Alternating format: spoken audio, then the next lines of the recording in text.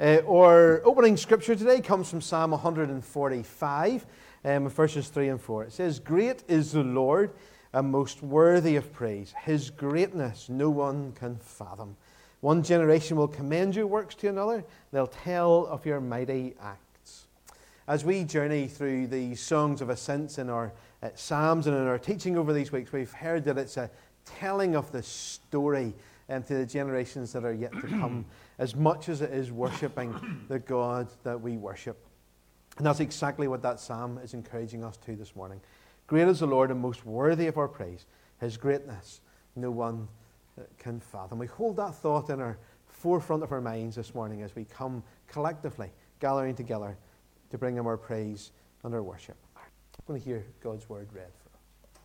Today's reading is from Psalm chapter 123. I lift up my eyes to you who sit enthroned in heaven. As the eyes of slaves look to the hand of their master, as the eyes of a female slave look to the hand of her mistress, so our eyes look to the Lord our God, till He shows us His mercy. Have mercy on us, Lord, have mercy on us, for we have endured no end of contempt. We have endured no end of ridicule from the arrogant, of contempt from the proud.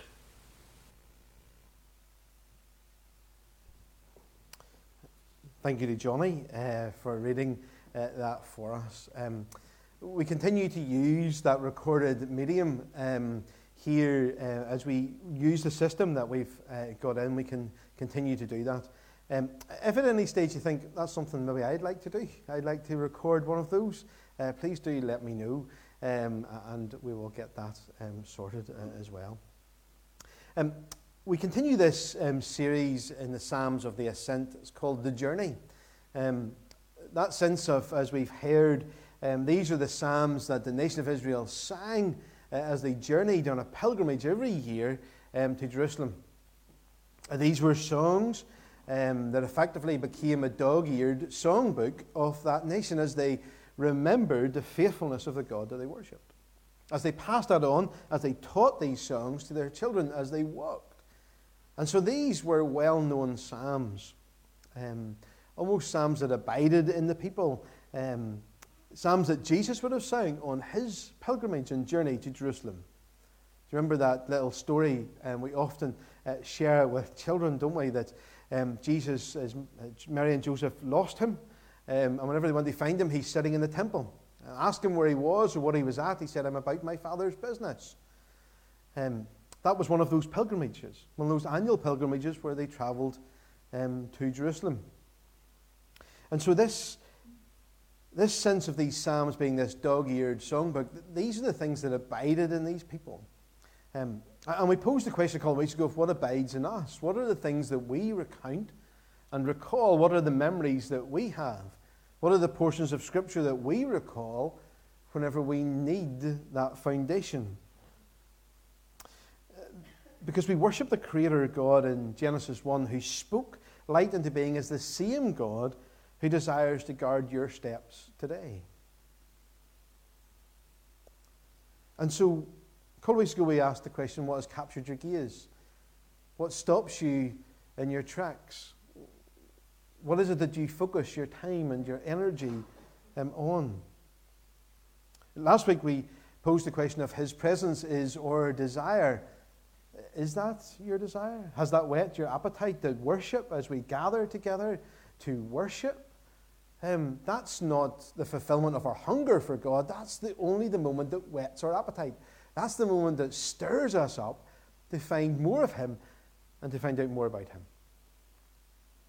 And so as we approach Psalm 123 today, let's just pause for a moment and pray. Father, as You whet our appetite for more of You, we pray that in this moment, as we open Your word, and there will indeed be Your words and not mine that would inspire us and lead us and take us deeper into a relationship with You. Lord, that in this moment we would see clearly who You are and what it is that You're saying to us. We would leave changed, renewed, and refreshed by You. In Your name, amen. So verse 1 of this Psalm 123 says, I lift up my eyes to you. There they are, lifting up their eyes. And again, things are looking up. That's what we looked at in Psalm 121. Whenever the psalmist posed the question, I lift my eyes up to the hills, and where does my help come from? My help comes from the Lord who is the maker of heaven and earth. Do you remember we said that the false idols were on the hills, and as people journeyed through the countryside, they would have looked up to the hills to get help, that they could have went to a statue or a false god to pray for a specific thing. And so the psalmist was saying, I lift my eyes to the hills, and my help doesn't come from those false gods. My help comes from the Lord who is the maker of heaven and earth. And here, just 2 psalms later, he opens this one with, I lift up my eyes to you. He no longer poses the question of where he's actually looking to. He clearly states who it is that he's looking to. There's majesty in that first verse. I lift up my eyes to you whose throne is in heaven. There's something about it that shifts our focus. He's saying here that he lifts his eyes up to the Lord, and he doesn't seek help from himself. He doesn't seek help from this material world. He seeks help from outside of ourselves, from the one who is enthroned in heaven, from the one who sits outside of the circumstances that can control us or can drag us down, the circumstances that sometimes we struggle with and are burdened by, because the Lord is enthroned in heaven. This is a driving force for us as Christians. There's a new sense of confidence that it's not about me anymore. And that, as I've said over the last couple of weeks, flies in the face of the culture around us. Because it's normally all about me. Not James Boyd, but you know what I mean by that. It's all about me. We live in that increasingly narcissistic culture. It's about me. It's about my thoughts, my feelings. It's about how I interpret things. It's all about me. And so let's take a selfie. Is that the best way so I don't see my chins? Do you know, but we post and we pose the best of who we believe we are. We no longer present ourselves with warts and all.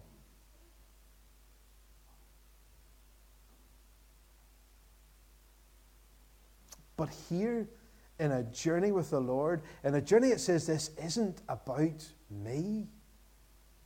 This is about Him. That shifts us. It changes us.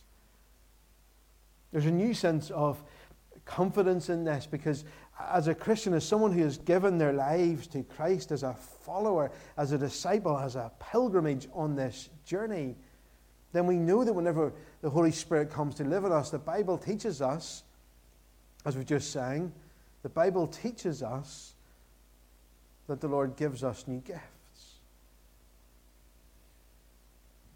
Gifts to build up and to edify the church, to edify and build up each other. Not gifts to glorify me, not gifts to build me up and puff me up and make me look good, gifts to build up and edify those around us. And so he says, I lift up my eyes to you whose throne is in heaven. And verse 2 says, as the eyes of the slaves look to the hand of their master, and the eyes of a maid looks to the hand of her mistress.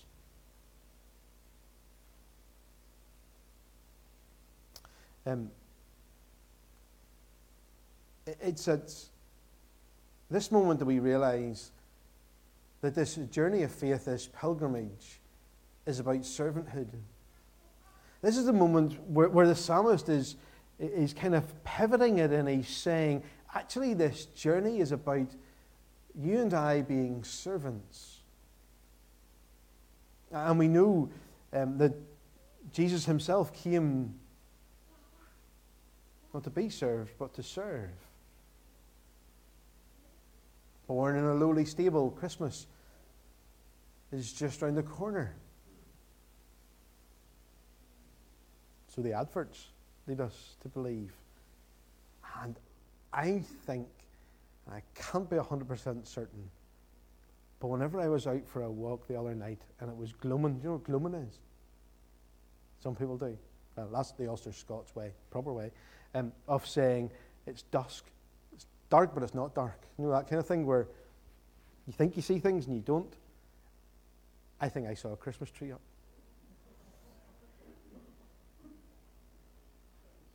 I'll not identify the house that I think I saw it in. But it's at Christmas time, actually, that that idea of servanthood is brought home to us. That Christ came to serve us. That he left the majesty and the splendor and the glory of heaven, and he came to live amongst us in a squalid stable, in the dirt and in the sin of this world. That he might die for us, that he might serve us through his death. And so the psalmist is saying his eyes of the slaves look to the hand of the master, and the eyes of the maid looks to the hand of her mistress. That the idea of the servanthood is that we learn from someone else. That we are there to serve not ourselves, but someone else. And so he is showing us what is expected of us. He didn't become a servant so that we could boss him about. Rather, to show us an example of what is expected of us. And being a servant expects that we receive mercy. See, verse 3 says, "Have mercy on us, O Lord, have mercy on us, for we have endured much contempt." For at its core, the root of the word mercy has an inclination to stoop.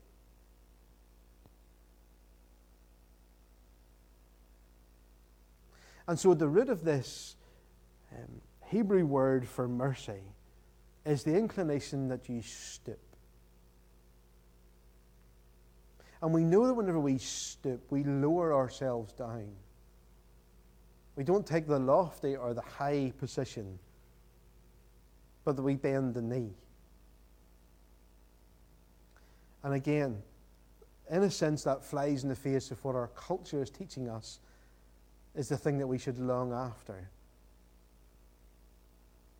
Because the walk, the pilgrimage, the journey of Christian faith is a journey of surrender. It's the giving up of ourselves that we might learn from the Master.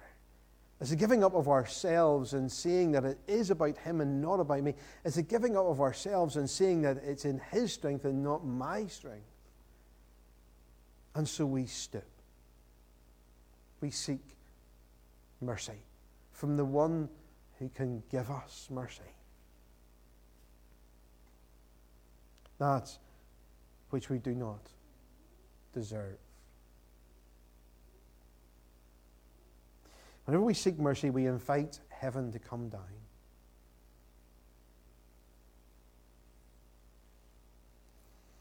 We invite a change in the atmosphere. We invite a change in the circumstances around us, and we invite the kingdom of God into our moment. Thy kingdom come, thy will be done, as we will pray later in this service.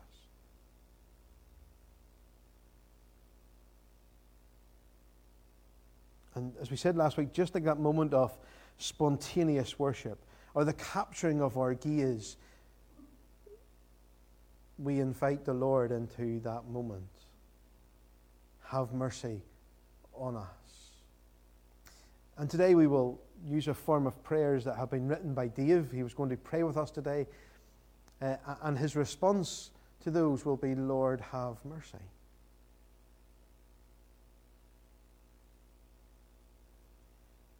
Because we invite the one who is outside of ourselves into our circumstances. We open ourselves before him. And there is something greatly powerful in that. His presence becomes our desire, like we said last week. It's through the lens of our relationship with Him that we see all our other relationships. As the eye of the slaves look to the hand of the master, as the eyes of the maid looks to the hands of her mistress, so our eyes look to the Lord our God till He shows us His mercy. Have mercy on us, O Lord. Have mercy on us, for we have endured much contempt. And it's through the relationship that we have with the Lord, with the journey that we are on with Him, that we can view the relationships that are all around us. Those moments where we still ourselves before Him, where we invite Him into our circumstances at the beginning of a day, can sometimes change the perspective of how that day will go. There can be little moments in those quiet moments that mean that whenever something knocks us later in the day, we recall what the Lord has been speaking to us about early in the morning. We can find that that's just a word for today.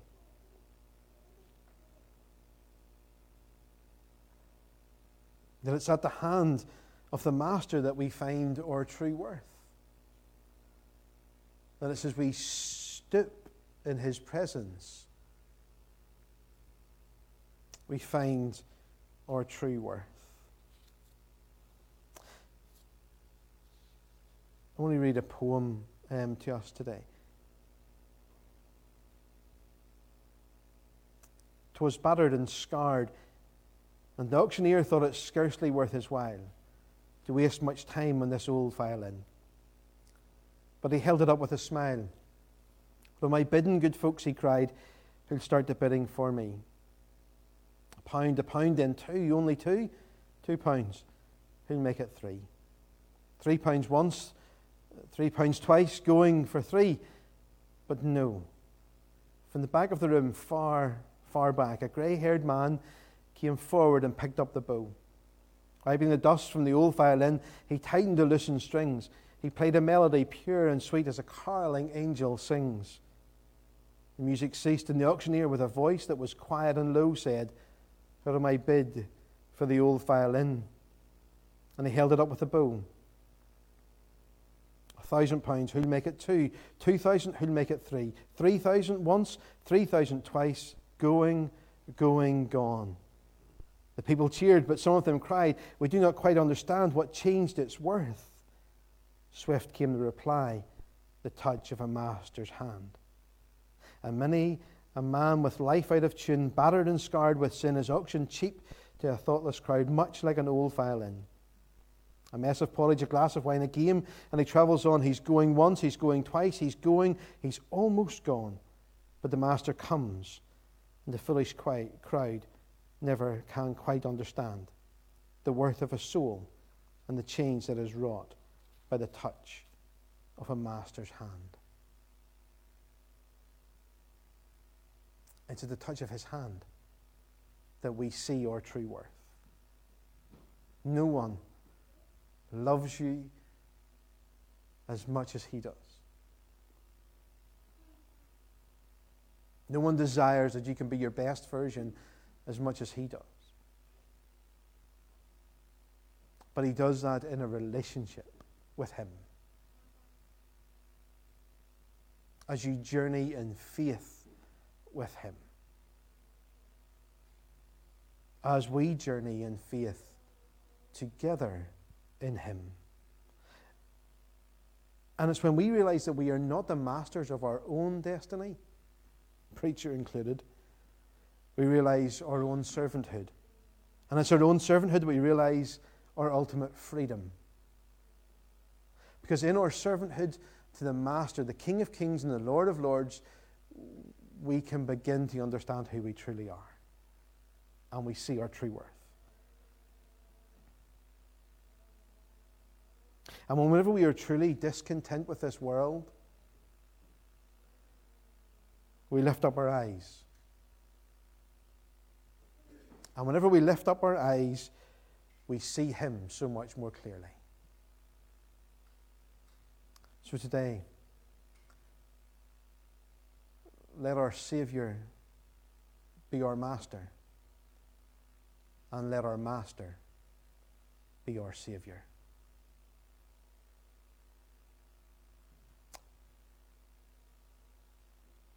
we're going to pray together.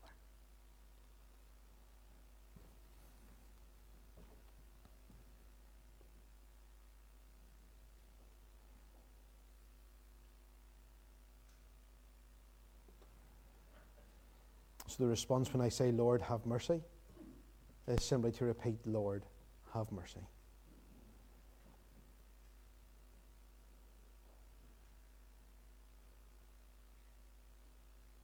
Almighty God, as we come before you now to bring our prayers to you, we know that we lift up our eyes to the one who sits enthroned in heaven. We know that you hear us and that you are able to answer our prayers. We know that you can meet our needs. And like a perfect Father, you want for us only what is for our good. Lord, you know our needs and the desires of our hearts before we even speak. So we bring before you now our needs and the needs of this world. Lord, have mercy. Lord, have mercy. Amen. As we close today, we're mindful of that little verse from the Apostle Paul in the letter to the Ephesians, chapter 3, where he tells us that we worship the God who is able to do immeasurably more than all we ask, seek, or indeed would even dare to imagine. And so may his blessing, the blessing of the Father, the Son, and the Holy Spirit, rest upon each one of us this day and forevermore. Amen. Amen.